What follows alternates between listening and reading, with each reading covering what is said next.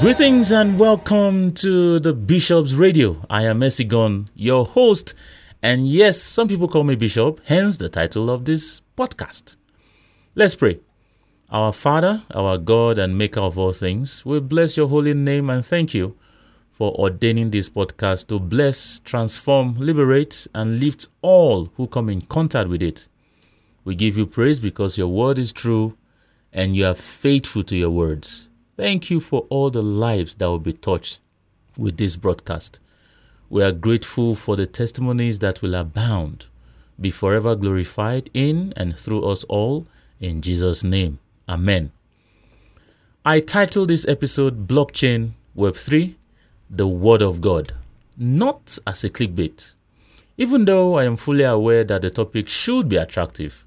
I would love to find out what Web3 and blockchain are doing in the same phrase as the Word of God. If you listened to the first episode or read the podcast description, you would have heard me say or read that I do this as instructed and as inspired. I had lined up a different topic for this week until this direction came in the place of prayer. You will be blessed by this for sure. I first heard about blockchain in 2017 with Bitcoin leading the pack. My foray into Web3 started last year, 2021, in the month of October to be precise. The fascinating thing about the blockchain is the irrevocability of it. The fact that contracts, transactions, or deals, once done on the blockchain, remain sacrosanct and unchangeable. That is the foundation of smart contracts. Technology is gradually moving in this direction.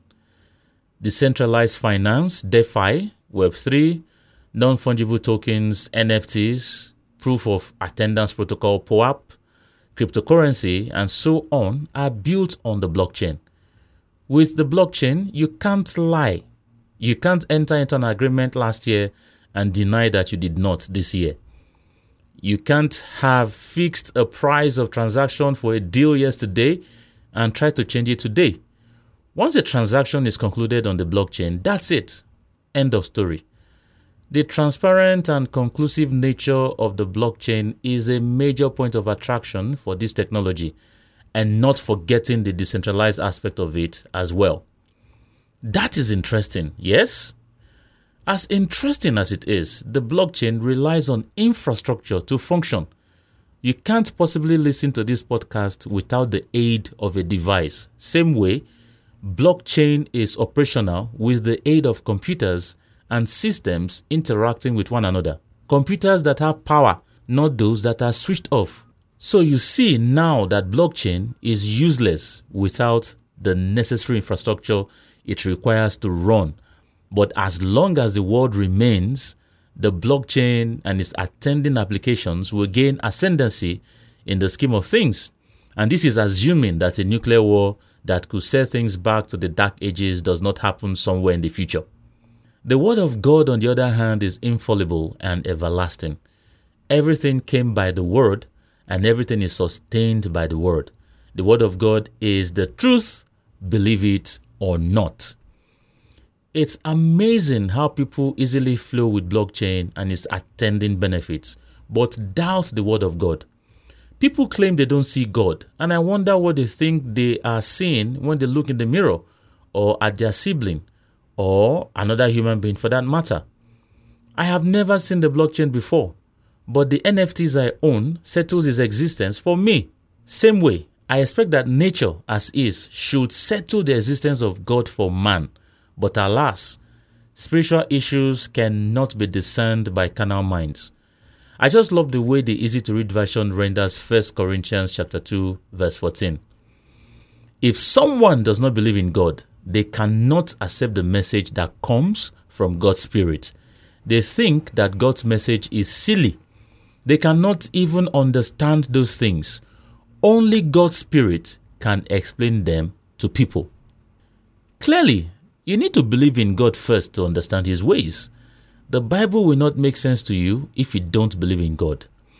Now, let me establish the infallibility of the Word of God and the power therein by quoting relevant portions of Scripture. Starting with the book of John chapter 1, verses 1 to 4, reading the Good News Translation. In the beginning, the Word already existed. The Word was with God, and the Word was God. From the very beginning, the Word was with God. Through him, God made all things. Not one thing in all creation was made without him.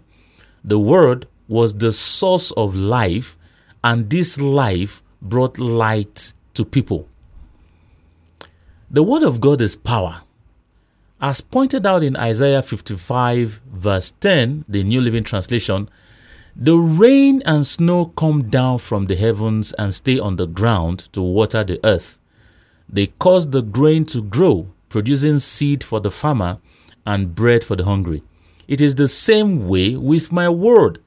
I send it out, and it always produces fruit. It will accomplish all I want it to, and it will prosper everywhere I send it. The word of God is eternal. Forever, O Lord, your word is settled in heaven. That was Psalms 119, verse 89 in the New King James Version.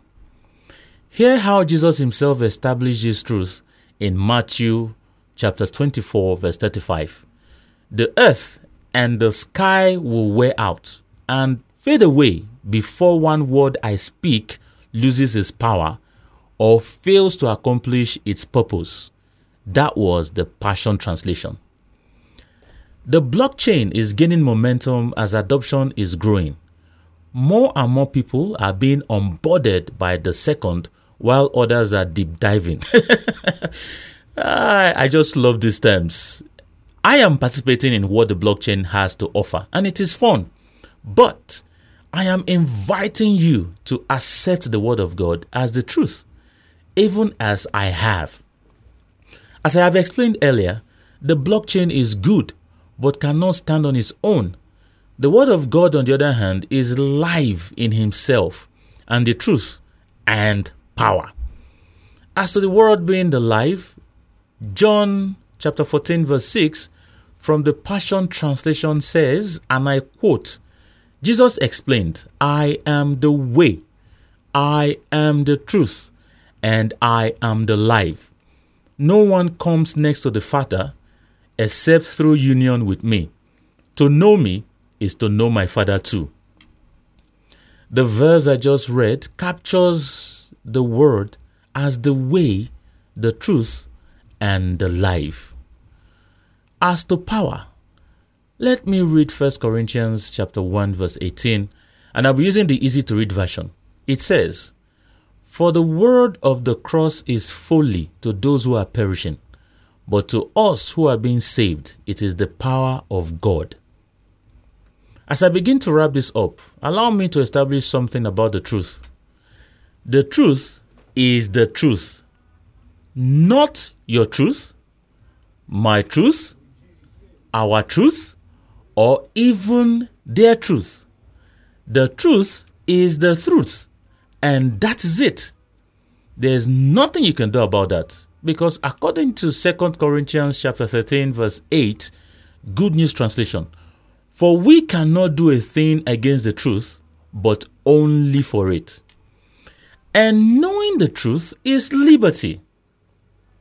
And you shall know the truth, and the truth shall make you free. That is John chapter 8, verse 32 in the New King James Version.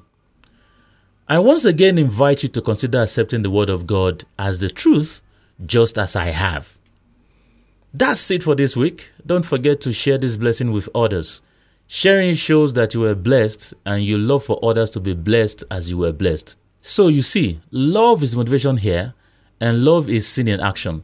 Also, you can listen to this podcast as often as you want, and should you be moved to give feedback, do not hesitate, as your feedback can inspire the next podcast. And always remember that all scripture is given by inspiration of God and is profitable for doctrine, for reproof, for correction, for instruction in righteousness. Stay well, and blessings always.